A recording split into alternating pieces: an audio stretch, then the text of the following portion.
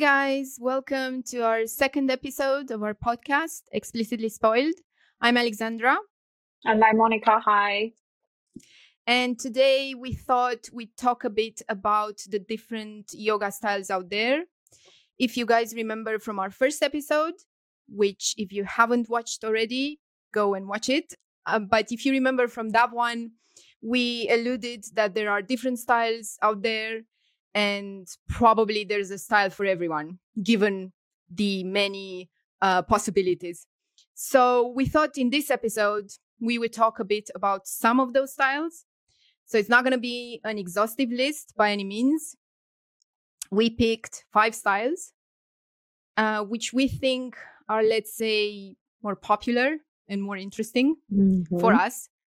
So disclaimer, very obvious, but these are our own opinions based on personal experience, but then also maybe secondhand advice, research, what we know so far. So, and our own biases probably with this as well.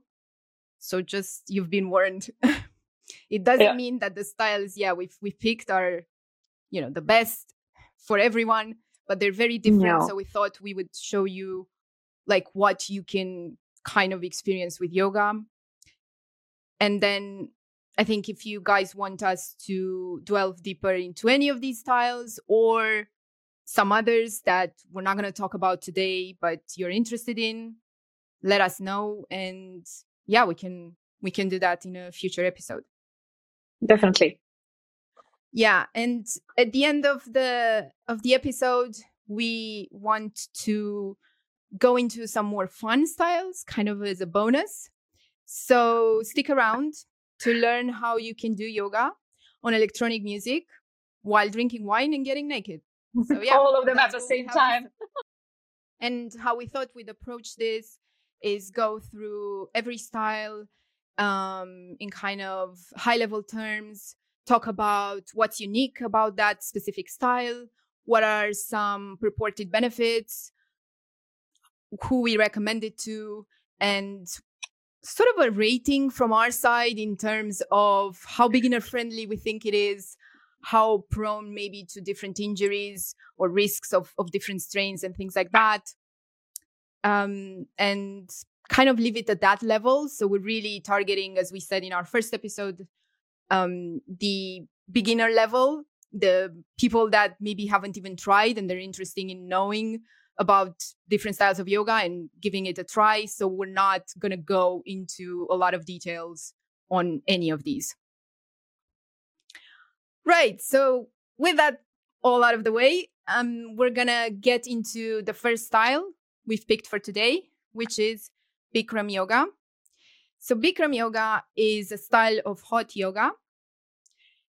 And hot yoga, as per the name, means doing yoga in a very warm environment. So with Bikram, the practice is that the room in which you're going to practice yoga is heated to 41 degrees Celsius. That's 106 Fahrenheit. So it's pretty hot. And you have the classic practice, means a fixed sequence of 26 poses that you go through twice in 90 minutes of the class. So that's how long the class takes. So it is quite structured and rigid from that perspective.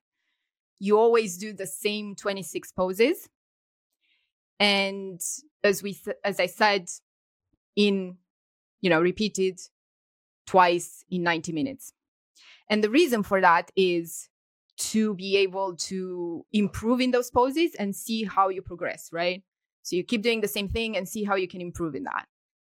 And another common trait of the practice is that usually the studios would have floor to ceiling mirrors so you can check your postures and see how you improve every class. Oh, Bikram. Sorry? I was just saying, Bikram. With the mirrors and everything. Exactly. So it's very specific. I should also mention that the reason the room is heated to 41 degrees is to recreate the Indian climate. And the name of the practice, Bikram, comes from its creator, so to speak, who is Bikram Choudhury.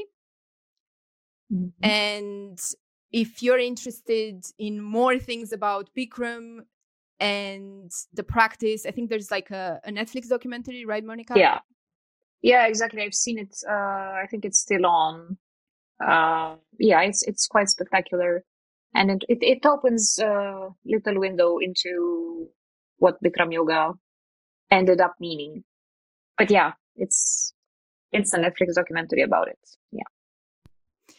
Yeah, and also to add to this, one other unique thing maybe to Bikram is that the teacher doesn't demonstrate the poses. So you'll see as we go through other styles that that's more the norm, I'd say, in yoga. But in this case, the teacher doesn't go through the flow with you. They just talk you through them.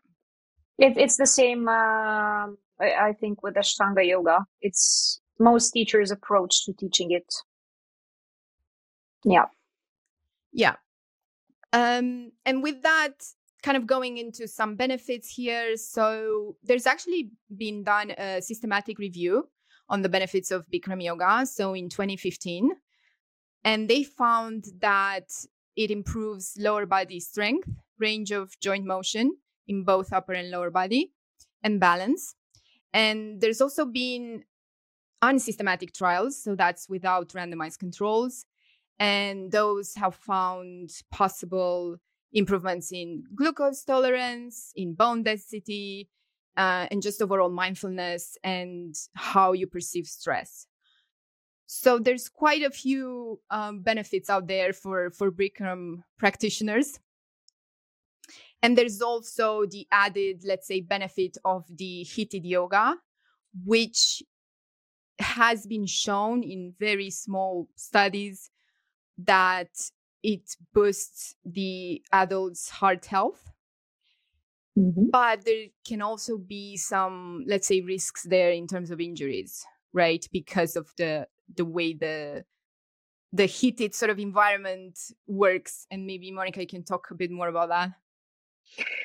Yeah, I just wanted to add that I used to practice quite a serious amount of hot yoga, and I also taught. I used to teach hot yoga. It wasn't Bikram, but it was a specific trademarked type of franchise type of hot yoga. And from my personal experience and from my students' experience, I have found out that it's very exciting, right? It's a very exciting experience in the sense that you discover you can do so much more with your body than you normally would in a regular type of environment, one that's a bit colder or just regular temperature, right? So you can basically bend your body and twist it into cooler shapes, right? If you see yoga as doing shapes with your body. And for the exact same reason, it is also quite risky because you can easily surpass the limits, the boundaries of your body unknowingly, and that's risk and accident. So to practice it risk-free or as risk-free as possible, we must really know our bodies well in order to understand how much deeper we can push them. That's my take on hot yoga. Yeah, exactly. So it's basically with that, if we go into our rating of this style, in terms of beginner level friendliness, we gave it a 2 out of 5 stars. We don't think it's that beginner friendly. First off, as we said, there's 90 minutes of a practice. It's quite challenging. Then if you add the heated sort of environment on top of that, it can become even more challenging. If you're a beginner, you probably won't realize necessarily when you go over your range of motion, let's say, because your body's warm, you're in that environment. So you don't realize you're going to injure yourself necessarily until the practice is over and you step out of that hot environment, which is a risk there. And also, as we've alluded to earlier, it has, heart health benefits. But that's in the case you don't have any heart issues or anything like that. If you have any cardiovascular issues, it's probably best that you check with your doctor before trying anything like this. Because even if, even for regular people, let's say without any issues, doing exercise for 90 minutes in a very warm environment can, you can get a lot of maybe uncomfortable symptoms there, right? Or you could maybe even get a heat stroke, who knows? So yeah, I would say be cautious about it. And that's why, again, it goes back to, it's probably not that beginner friendly. And yeah, just have those in mind if you want to try it and you've never done yoga, and maybe you're not even pretty active, let's say, day to day. And because of that, we feel like the risk here is quite high, again, because of all of the things we mentioned. So we gave that 4 out of 5. So yeah, just be cautious, again, if you want to try it. In terms of just personality wise, or just the people we would recommend it to still, I think, if you're someone that likes structure, right, and likes routine, then I think this could be something you would enjoy, right? Because again, it's very rigid, it's very structured. You know what you are getting into every time. However, if you're on the polar opposite of that, it's probably not something you would enjoy by any means, because yeah, it can get, pretty boring if routine and structure aren't something you find entertaining. Yeah, exactly. Trying to say that it could be really good for people who like routine and don't mind repeating the same practice all over again, day after day. And in this sense, it is similar to Ashtanga yoga as well. So yeah, what I wanted to also sort of add, and Monica, you can give your perspective as well here, is I've never tried it personally, right? So I've seen it practiced, I've learned about it. I know people that have practiced it, but I personally have not. So everything I've mentioned, everything, so far is based on that secondhand, let's say, evidence and research and so on. Yeah, I don't know about you, Monica, if you've tried it ever or if you want to try it. I did Hatha yoga at some point in Madrid. I think it was just one class. And then I practiced and taught Hatha yoga in Romania, but no Bikram, not ever. So again, just like in your case, a second-hand experience. Yeah. I also would like to add that I don't think I'm super curious to do it. With a plethora of yoga styles that's out there, that's maybe not the one that I'm most curious about to try. So, yeah. Yeah, I totally get that. I'm the same. So there you go, guys. You can have preferences. You don't need to try everything. But if you're, again, interested in what we said, absolutely go give it a try. Right. So with that, going into the next one we wanted to touch on today, that's Iyengar yoga. So what is Iyengar yoga? Well, the main emphasis in this style is on detailed alignment and precision in performing the poses. So there's quite a regular practice of using props, right? So belts, blocks, bands, blankets to aid in performing the pose, to support usually beginners or elderlies or those that have some sort of physical limitations to perform the poses correctly, and thus reducing the risk of injuries and strains.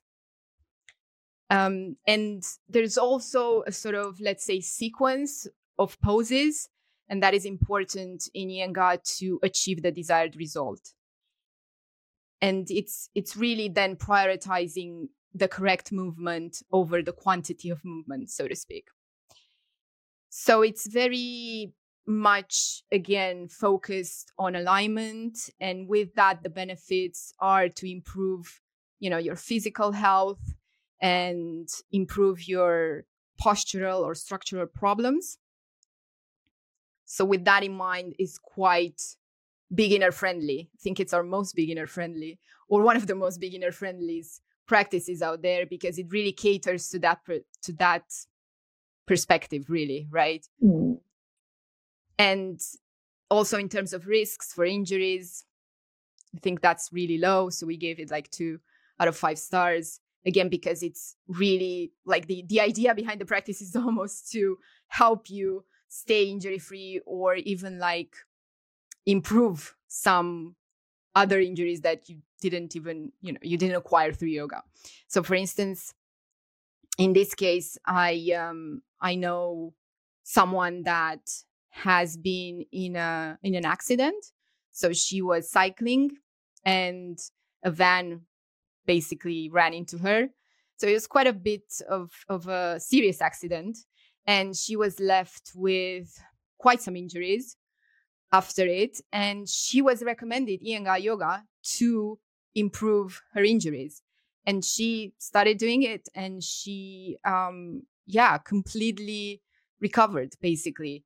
It was a long period of time because, as I said, she had quite substantial injuries.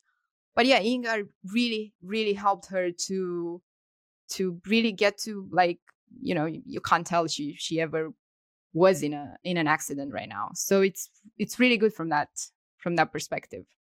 And so with that in mind, we generally recommend it to beginners, but also to people that want to gain maybe optimal alignment or have any postural issues or things like that. It can be really therapeutic for that. And again, it is a bit on the structured side, right? So if you don't really like structure at all, it's probably going to be challenging to stick to it. But of course, it depends the reason you get into it in the first place. Yeah, from what I've experienced, Alex, it was the same. I mean, it's the yoga for professional athletes par excellence. So not necessarily professional athletes, but if you're a runner or a jogger, a biker, it's really it really addresses your recovery time. I would say. And as you mentioned, if you're injury prone or have some serious ailments in your physical body, it can help you fix them or at least address them in a very good way. One thing that fascinates me about Iyengar yoga is the use of props. That was the revelation for me. I, of course, try to use them in regular hatha yoga practices as well in my classes or when I practice myself. But Iyengar yoga is so precise in that sense that you actually end up understanding how helpful those props are. They have chairs and bricks and belts and all of that, and they use the walls a lot, and they use ropes that are glued or stuck to walls, actually. So it changes the experience completely, and it also changes how you feel the yoga asanas in your body. And I also think you mentioned something that you hold them for long, right? You said this at some point about the poses, or I don't think I did, but yes, you do. If you want to add more around that, I think it's like a few minutes, right, or something. It is, but then there are also other types of yoga where you hold the poses for a lot of minutes, like yin yoga, for instance. But the thing with holding Iyengar yoga poses for long is that the teacher instructs you.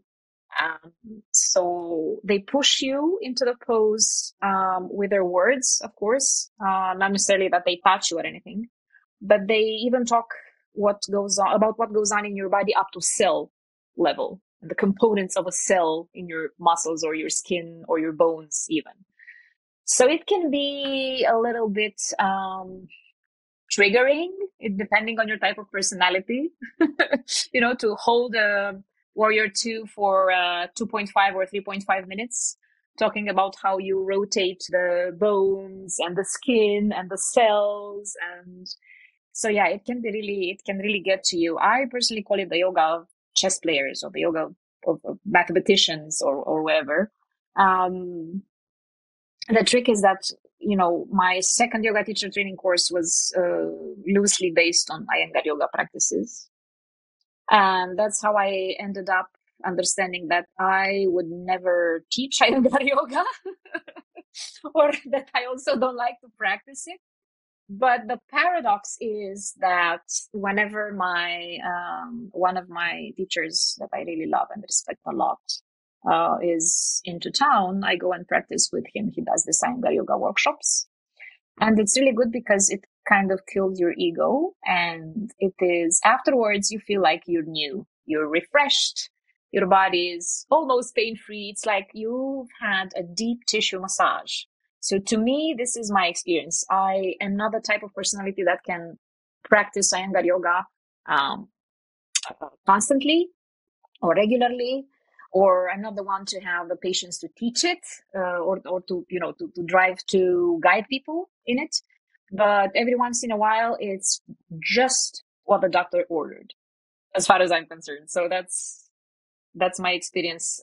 It's also really good if you think about the teacher perspective, because it helps you teach other styles of yoga, honestly, because there's so much anatomy and alignment linked to it that you normally don't encounter in other types that are more energetic, or where you move your body a lot and you don't have the time to hold the poses fully. So yeah, that's what my experience has been with Iyengar yoga. So, yeah, and I think what you said with the, it helps teach other styles, right? I can definitely. totally understand that, because it's like you understand so much about anatomy that then in other styles you can teach in a way that it helps the students, steer away from injuries and maybe incorrect postures and things like that, right? So you understand exactly how the body works, so you can then teach in a way that helps as many people as possible to not strain their body in types that shouldn't be strained. That's spot on. That's exactly how it is, objectively speaking. So yeah, it's an experience, definitely. So and so is Kundalini, by the way, because we also wanted to touch upon it, I think.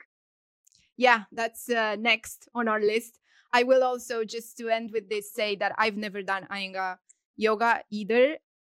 Again, I have experience. I know people that have done it. I have, let's say, a more in-depth experience secondhand on this than Bikram, but I haven't done it. And I guess this is a bit of a giveaway for my personality, that I don't do well with a lot of structure and rigidity. So yeah, spoiler alert for later on when we get into my favorite style. Right. So with that, we're going to go into Kundalini yoga. So this type of yoga is different in the way that it doesn't focus on the physical too much. So both Bikram and Iyengar are very much on the physical side, right? So you have the poses, you have the alignment. It's all, very much on the movement side. Kundalini is more on the sort of spiritual side of things. So it focuses on the spiritual energy, which is the Kundalini energy, which is believed to be at the base of the spine. And as you go through the practice, is believed to awaken this energy and enhance your awareness and help you move past your ego. So it does have physical poses, right? It does have the physical element, but the focus isn't on that. Kundalini has a combination of singing and chanting and poses and breath in specific patterns. So it is a bit repetitive as well, and it has a specific pattern to it that then drives the practice every time. And with that, it's believed to really help relieve stress and anxiety, and just bring more empathy and calmness and internal peace to the people practicing it. Now, of course, in order to get all of those benefits, you do obviously need to practice it, but I think also you need to be a bit, if not interested in the spiritual side of things, at least open to getting a different perspective there. I think if none of these apply, it's probably not a practice, not necessarily not to try it, but it's maybe not a very beginner-friendly practice, right? So with that, it kind of scored it 3 out of 5 on the beginner's level, because it really depends, I think, a bit on the personality of the individual trying it. In terms of risks, we think it scores pretty low, so around 2 out of 5. Again, also because it doesn't really focus so much on the physical. So there are multiple other things going on that don't really pose, we don't think, any major risk, let's say. I don't know, Monica, if you've tried this personally and how you feel the practice is, how you found it. Not a fan. I'm not a fan, but again, I really love to experiment with it. I think I started yoga sometimes in 2010, I think, right? Or 2009 was it? I don't even remember now. And throughout this entire period, I think I attended 4 or 5 classes tops. In fact, I attended one today because I attended a yoga festival today. It's the only one we have, sadly, in Bucharest, and it only happens once a year. We used to have more, but then the pandemic pretty much killed everything that was yoga related. So today's Kundalini class that I attended, it was very sweet. It was called Kundalini Love and Light. But of course, as Vero, the teacher, said, in order to get to the love and light part, you really have to work like a lot. So we worked our asses off. And that was my previous experience as well in terms of Kundalini, because I find it physically exhausting. And this time, maybe this time, I think I was in better shape than in the past occasions or something, because the class was easier. I think it was a combo of both. But I really enjoyed it. It was a sweet experience. And to me, it is spectacular because you do pranayama, you do breathing techniques while in the poses. And Hatha yoga, regular styles of yoga teach you that you kind of do asana first, pranayama later, or the other way around. You don't necessarily combine them. So that's what fascinated me about Kundalini. Yes, indeed, it's about energies rising. And it is actually, I can testify it is happening. I walked out of the class feeling super refreshed and with my sinuses cleared and breathing super easily, which is never the case with me, unfortunately. So yeah, but again, I've had my Kundalini energy rise using other yogic techniques. So I wouldn't say you need to do Kundalini yoga to address that type of energy, right? That it's called Kundalini because it says it's serpent-like. It's like a serpent that's coiled up at the base of your spine. Yeah, so that's where the name comes from. And I think we can make an analogy with Jivamukti. I've only attended one Jivamukti class in my life. It was in Sweden, in Stockholm. It was very spectacular. It is similar with Kundalini in the sense that they are both very spiritually oriented styles of yoga. Jivamukti was, how to put it? Yeah, it's a combo of physicality and spiritual type of yoga. Jivamukti has heavy chanting. Sometimes they use kirtan as well, from what I remember. And also the name is beautiful because Jivamukti means liberation while living during your lifetime, right? It comes from a Sanskrit term, which used to describe a state of enlightenment or realization. So Jiva means individual soul and Mukti means liberation.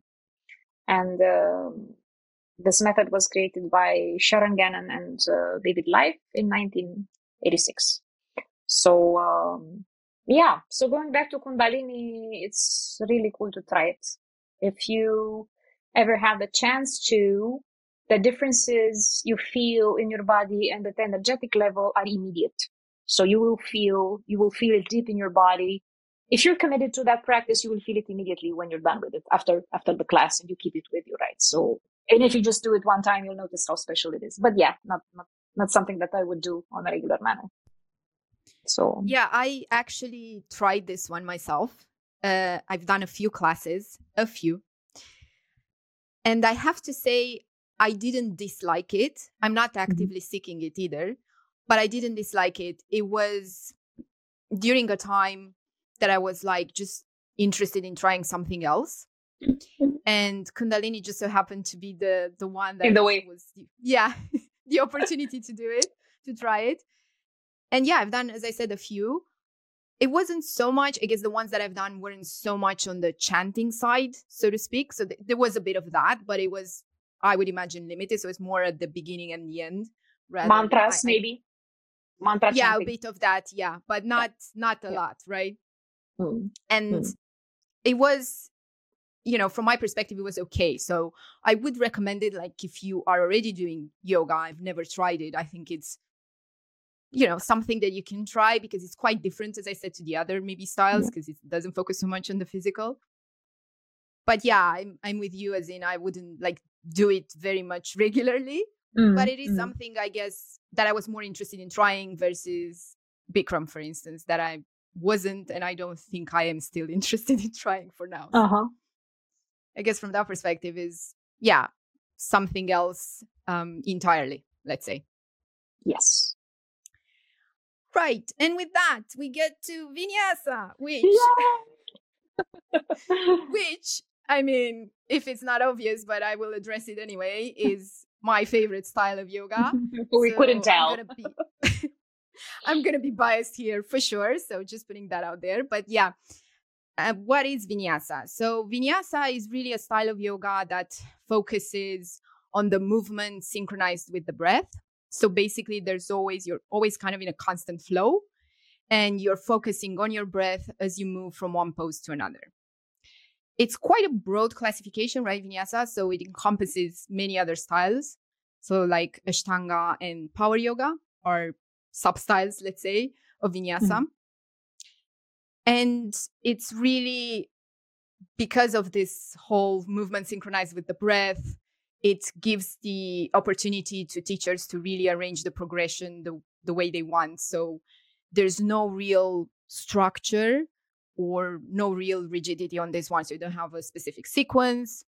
There's not a specific number of poses or specific poses that you're practicing. Depending on the class and the teacher, it's always going to be pretty much different. So from that perspective, that for me is great because, as I was alluding to earlier, I am not necessarily the person that thrives on doing the same thing over and over again. I'm really not that person. So with that in mind, Vinyasa really caters to my personality because I like to see new things, try new things, and no two classes of Vinyasa are the same. And that is really very, very entertaining. There's a lot of benefits for Vinyasa, and it's been shown that it reduces stress, is accessible for many fitness levels. And this is really key if you're a beginner. So again, because there's no, real sequence there's no real structure, you can go and do a Vinyasa for beginners, Vinyasa class for beginners, right? And it really caters for that specific, state. And you're going to get that class, and, the risk of injury in that sense is really, really low, right? Because again, it's catered to your situation, let's say, as much as possible. It's been reported that it improves heart health. It can lower blood sugar and cholesterol. But the other thing that I wanted to really touch on, which is also something that I've experienced personally, is that it's been shown to reduce anxiety and depression and help you increase your ability to handle stress and relax. And if you guys listened to our first episode, and if you haven't, what are you doing? Go listen to it. But yeah, I was just saying there that I found yoga, and specifically Vinyasa, in a very, let's say, low moment of my life when I was anxious and depressed and didn't know how to handle stress anymore. And Vinyasa really, really helped me with all of that. So I'm, walking, talking example of this is, it really helps with anxiety and depression and calming you and helping you relax. So yeah, in terms of rating, I mean, 10 out of 5, Alex. Yes. 10 out of 5. Exactly. So for me, again, biased by 5 out of 5 for beginners. As I said, it really caters to every level. So I think that's great. And then in terms of risks, as I mentioned, I don't see a lot of risks there, again, because it's based on where you are. It really finds you where you are, so to speak, in your practice.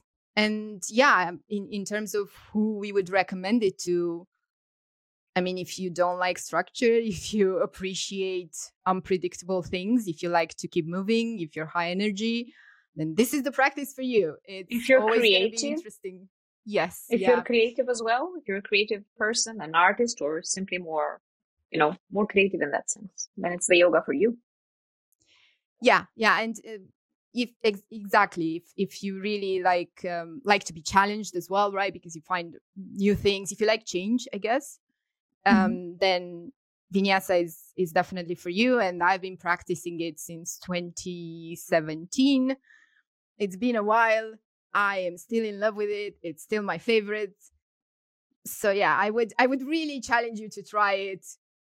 Again, biased here, but yeah, I think you might really like it, especially if you are that type of personality. Yeah, it's what's there not to like really about Vinyasa? Vinyasa is really cool. It's just that my perspective on it is the complete opposite of Alex's perspective. In that for me as a practitioner, it's too dancey. It has um, um, you flow very quickly from one pose to the other, and you make sure you transition. Actually, it's more. It's also a flow from one pose to another, but also the transitioning from one pose to another is very smooth, gazelle-like, ballet-like. I think it also depends on the teacher and how you want to follow their guidance.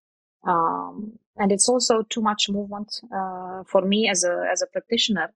But one of the big points of attraction, one of the big reasons Vinyasa attracts me is that depending on who your teacher is during the yoga session that you have, you might encounter a Vinyasa style that is, so the entire class is mainly, it is basically a progression towards one single pose. They call it the peak pose. And I've noticed how they guide you into working the groups of muscles and warming up the joints that actually make you flow much easier in the peak pose, the difficult pose, the queen of the asana, in that sense of that specific yoga session, right? So I attended several classes like that. That's something that you generally have in a yoga class, maybe in Iyengar a little bit. Also it's quite different, right, than Iyengar in the sense that you really hold the poses for very little time and you immediately flow into the next one. Whereas when it comes to Iyengar, you can have a 50-minute class and you can do 6 poses. So it's that's how different they are. So definitely one of the styles that is, to me, it's a must try. If you're trying to decide what's the best style for you, and what's the style that suits you the most and brings you the benefits that you're seeking, then definitely Vinyasa is something that needs to be tested. So that's how I see it. Well, appreciate that. Although I know it's not your favorite, at least no, you but agree it's true with me that everyone should try it. But yes, absolutely. I think also what I wanted to just mention, yes, indeed, you're not holding poses for 5 minutes. But there are, let's say, different styles and different teachings out there that there could be like a Vinyasa class that is not so dynamic, let's say, and you do hold the poses a bit. It's just, again, not dynamic. Yeah, like a slow flow, is that? Slow flow, exactly. So it's not a power yoga, it's just a flow.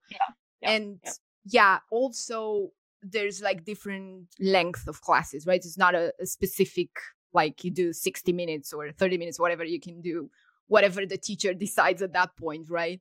And whatever that class is about. So that also gives you quite a bit of flexibility. And again, it goes back to, if you're a beginner, you can go to, shorter class that is catered for beginners, and it's probably going to have simple poses and a slower flow and things like that. So yeah, I think that's also, just goes back to, there's no structure almost within the structure of Vinyasa.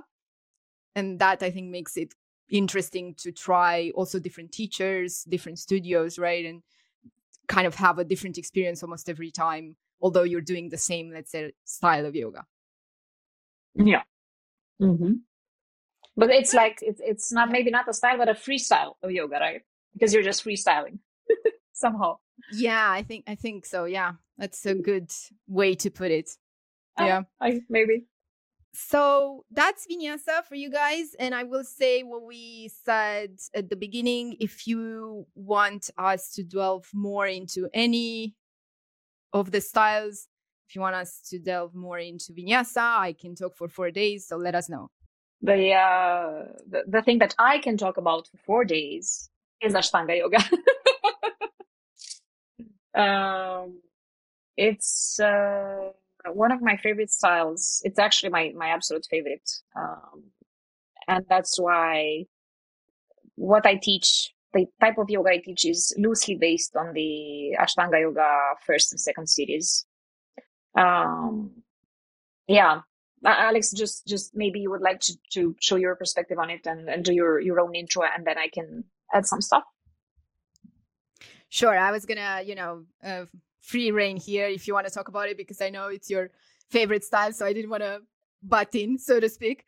But yeah, just in general, a bit about Ashtanga, and then I'll let Monica talk some more about it specifically, but just what it is, right? It's a style of yoga that also has a fixed sequence. So there's 6 series there, and each with a fixed sequence of poses that you can do in Ashtanga. And it is considered the most difficult yoga style because it requires a lot of discipline and patience. And you can argue, Bikram is quite fixed as well, right? And it has, the same structure. But the difference in that structure is that, as I said, Ashtanga has 6 series rather than just the one sort of same 26 poses over and over again, right? So it challenges you more and more as you move into the practice. It's been shown that it can help the mind to be clearer and get the body more, get the body stronger and more flexible. It helps with just creating an internal heat in the body, which improves circulation, detoxifies the system. So there's quite a few benefits there as well for Ashtanga, and I'm sure Monica can talk more about that from a more advanced perspective. In terms of rating, really just to touch on this, we gave it a 3 out of 5 for the beginner level friendly, because again, it is quite structured and it is, I'd say, quite challenging. And then I think, in terms of risks, I would say between 2 to 3 stars. And Monica, you can disagree with me here in terms of what would be a risk for injury if you're a beginner and you go to an Ashtanga class, right? And then if you like a challenge, if you want to improve, discipline, enjoy discipline, like structure, I think this would be a great practice for you. But again, keeping in mind that it's quite difficult, let's say, and I don't think it caters that much for very beginner levels. I don't know, how do you feel about that, Monica? Yeah, it depends. I mean, of course, if you ask an Ashtangi, they will tell you, no, everybody can do Ashtanga yoga, So, but I think one of the essential points that need to be made when speaking about Ashtanga yoga is that the teacher is essential, is extremely important. It is crucial for your individual practice, because if you're an absolute beginner, they show you the way, they pave it for you to advance. And if you are a more advanced practitioner, they can lead you to excellence. And excellence is not about being very performative, holding the poses and shaping them picture perfect. It's just about, so it's not about how the poses look, but how they feel on the inside. The teacher is also important because they help you advance to the next pose in the series, and they will never allow you to skip poses to end up to the finishing sequence. So you need to go through all of them one at a time, and you are not allowed to advance in the series until you've mastered the one until that point. This is, the by the book rules. in 2023, there are very few ashrams, studios, teachers that do that, right? But I'm just speaking about it just so to see that it actually, under guidance, you can actually be very surprised in front of what your body can do. You can be really shocked pleasantly, right? When supervised and with persistence and constance. Ashtanga comes from Ashtau, which means 8, and Ang, which means limb. It's the yoga of 8 limbs, and only one out of these 8 limbs is asana, which is the physical posture. So now, having said that, we can just imagine not how little importance asana has, but how numerous are the things that are also important, the other 7 things, right, in this yoga system.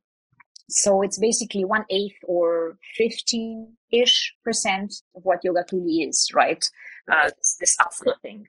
Ashtanga is indeed a very physical yoga because we have to tame the body, to heal it, to balance it, to make it go under the homeostasis phase, which is when everything is balanced and functions perfectly within the body.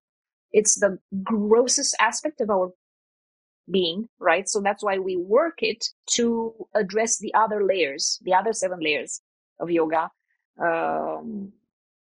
with in an easier way, right? So we work the body first, and then we can ascend to more spiritual states later on.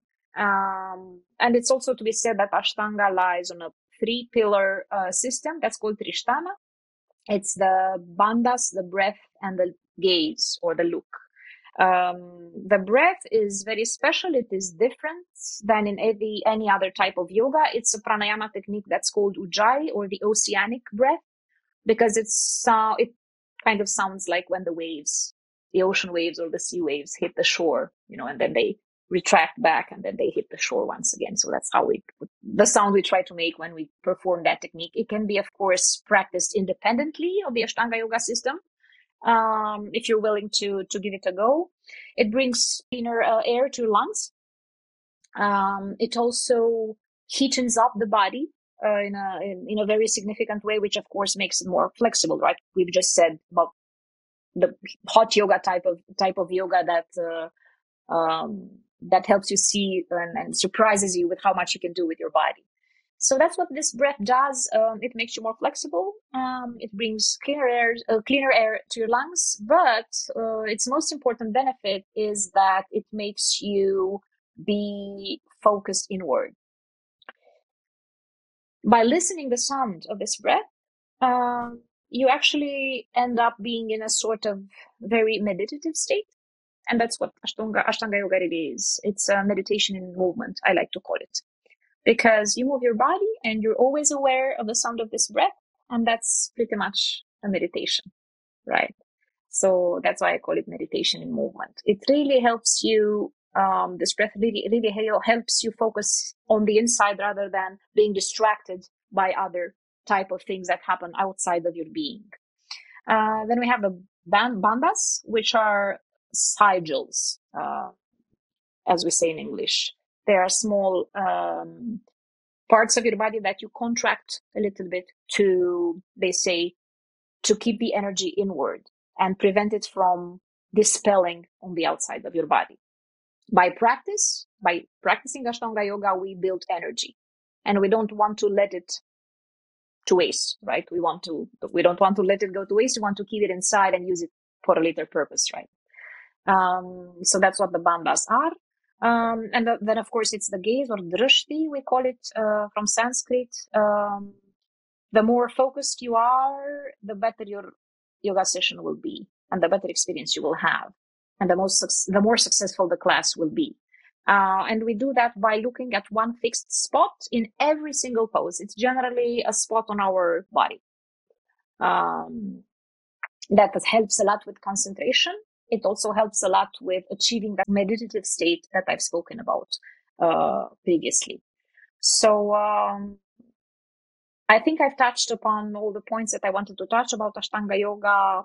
Of course, we can have a separate section, a separate episode dedicated exclusively to it if we have such requirements. So yeah, give it a try. It's definitely for people who are in love with routine, structured, yes, but some of us simply like to do predictable things. Uh, yeah, I mean, the same goes for me. I mean, I love a good vinyasa, creative flow, right? But then my brain needs to know that it knows, it can tell beforehand what's going to happen, right? So that's important for me, and it's important for many of us. Yeah, if you think you might enjoy that, give it a try. It's really cool to experiment. Yeah, and agreed. From my side, I think you should try it. As we said, it is a substyle of vinyasa. It's not vinyasa, but it's, I guess, more similar to vinyasa than the other ones. Oh yeah. And the other thing that you've mentioned, specifically for Ashtanga, the Ujjayi breath and all of that, there's a lot of breathing techniques across yoga styles, right? So this is one of the many, let's say. And I think something that we didn't necessarily mention on the benefits, but it kind of goes across the spectrum, is helping you breathe better.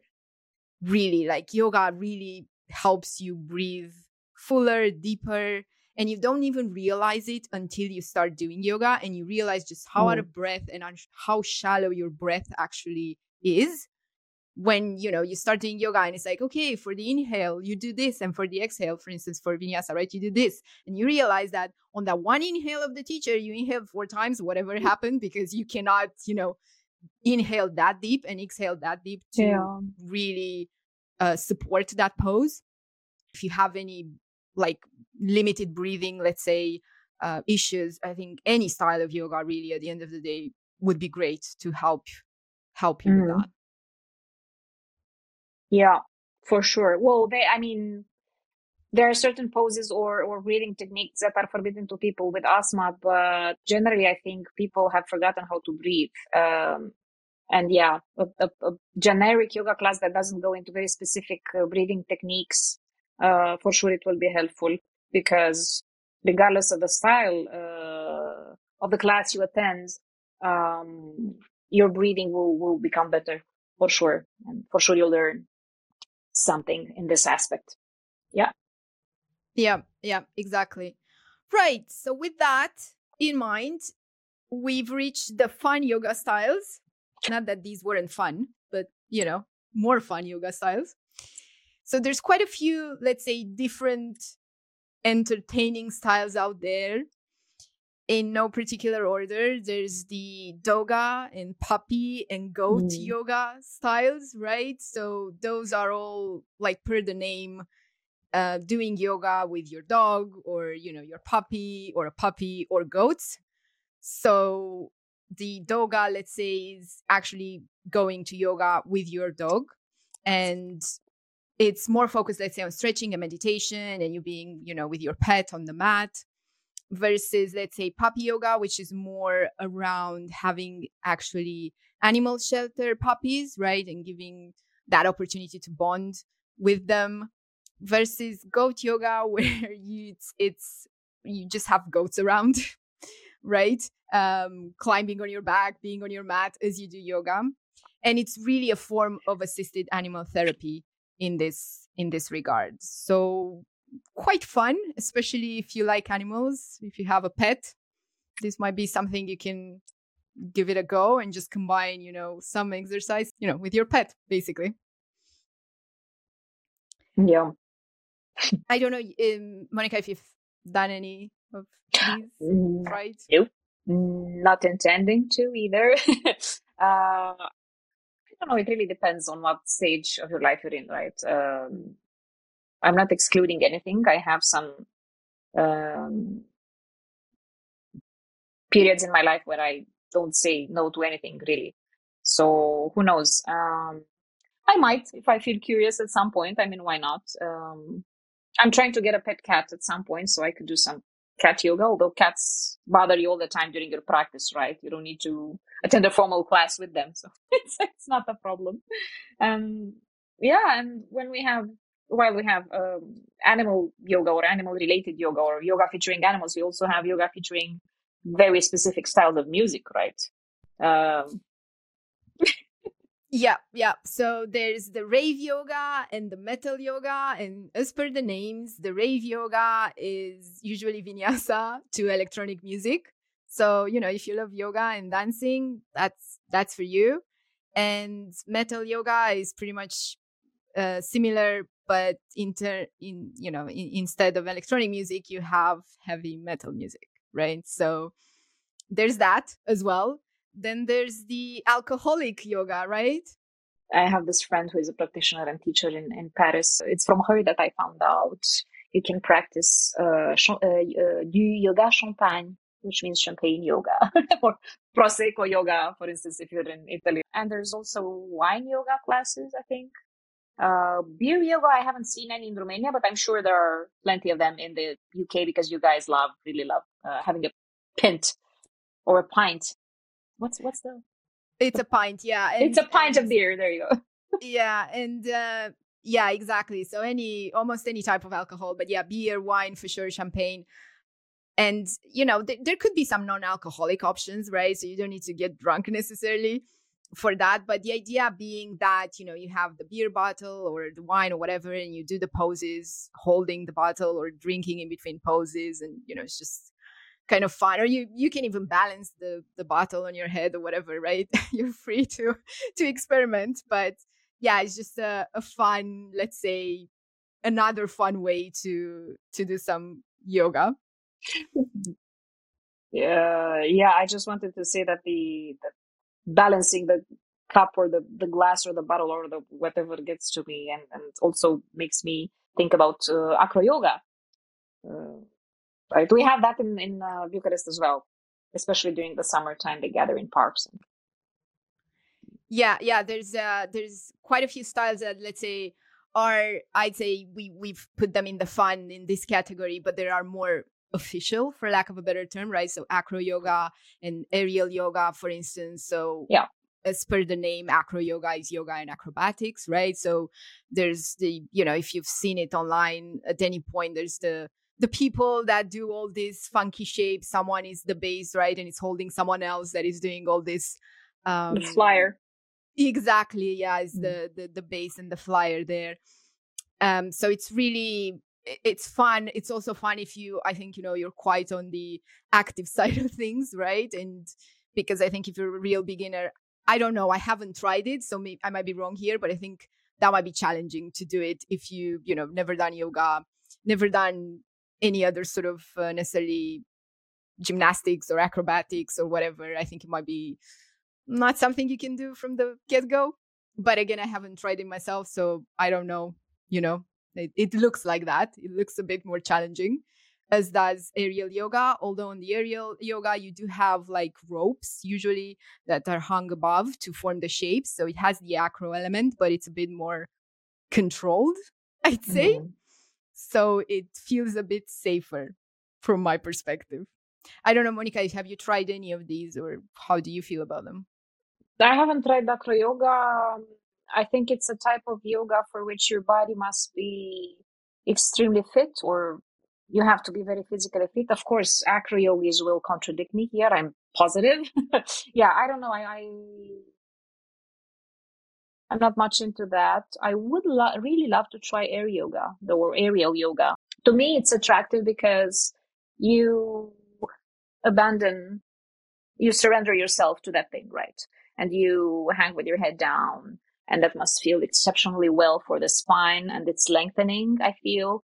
Yeah, and you kind of play with gravity, I think. It's like so I would be interested to try that. I can maybe increase my 2024 resolution list with just that. Yeah. So yeah. I think it's interesting for sure to give it a go. And then I guess lastly, but not least, we have the naked yoga, which is, as per the name says it, you do yoga naked, right? The benefits there are, that it really removes any mental and physical restrictions. And it helps with any misalignments, right? It can be readily seen given you are completely naked. Of course, it also takes a certain courage probably to get to do that. But yeah, it's, could be fun, and it could help you really understand how you do the postures and what's misaligning there potentially. To me, that's like, I don't know, doing it alone or doing it as a group thing. As a group, yeah. As a group so we're thing. talking Okay. about classes here. Of course, if you do it alone, Right. it's, up to you, but talking about classes. Maybe it's not even called naked yoga anymore if you do it naked in the privacy of your own I don't know. yoga room or whatever. But how would it be? How cool, how dangerous, how silly, how fun would it be if we combined naked yoga with animal yoga? Here's the thought. No, just let's scratch that. No, or some alcohol and some music, and you get the yeah, exactly. It's just like a yoga party or a yoga rave or whatever. But no, I don't think I would really love to feel any dogs or cats around my private parts while performing naked yoga. Thank you very much. So yeah, I think I'll pass on that. So no cats, no dogs, no cats on that one. Not while I'm naked. Nope. No. Okay. Right. So yeah, those were our fun ones. I think, right, Monica? Was there anything else you wanted to talk about here? It was, I just wanted to really quickly enumerate the multitude of yoga styles that are out there. You might not even have heard of many of these, neither have I. But before we wrap up, if you're really into yoga and interested in its variety and trying to understand what style would suit you, you can always try and Google info about Agama, Akhanda, alignment-based yoga, Ananda yoga, Antasha yoga, Anusara, Aqua, Baptiste yoga, Bhakti, Buroga, which is yoga for bros, men only, I think. Am I right? I actually don't know. So you haven't heard of it. Okay. There's something we can research, both of us. It sounds like it could be for bros, whoever feels like they're bros. Like a bro? I guess. Yeah. There's chair yoga, there's kids yoga, of course, there's Dhru yoga, family yoga, forest yoga, integral yoga, Ishta, Kalinata, Kripalu, Kriya, laughter yoga, of course, Odaka, paddleboard yoga, Phoenix rising yoga, what God's name is that? Purna yoga, restorative yoga, yin yoga, rocket yoga, Satyananda, Scaravelli, senior yoga for seniors. Perfect. Shadow yoga, Shivananda, special needs yoga, Svarupa, Svastya Tantra, Tree yoga, Vijnana, Vini yoga, Yoga Nidra, of course, and Yoga Lattes, which is a combo between yoga and Pilates, or some people call it Piloga. I'm done. Okay, so you've heard, guys, there's a lot of styles, and I'm not even sure Monica has actually gone through the entire list. So truly, there's a style for you out there, right? Yeah. And I think bonus, just because you've mentioned it, and I realized we didn't necessarily touch on it at all when we discussed the 5 main styles, rocket yoga. So do you want to maybe do like a one-liner on that? Because that's like a subtype of Ashtanga, right?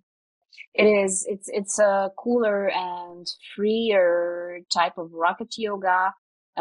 It's based a lot of inversions from what I remember. I only attended one class ages ago. So there you go, guys. You do have some more flexible Ashtanga styles, right? So definitely. Or my classes that are Ashtanga or Monica's classes. Yeah. Exactly. Absolutely. Right. So with that said, before we go, as usual, we appreciate your feedback. Please let us know if any of the styles we talked about sounded interesting, if you've practiced any of the styles before, how you found them. If you haven't, would you like to try any? What we could maybe talk about some more to get you to try any of these or others. Yeah. Also, if you want us to go deeper into any topic, as we said, let us know. We can totally have a separate episode on that. And yeah, I think that's us for this episode. Really appreciate you guys joining us again and listening. And again, if you've made it this far, that's awesome. Thank you so much. And we'll see you in our next episode next Friday. Have fun and enjoy life's little joys. See you next Friday. Bye.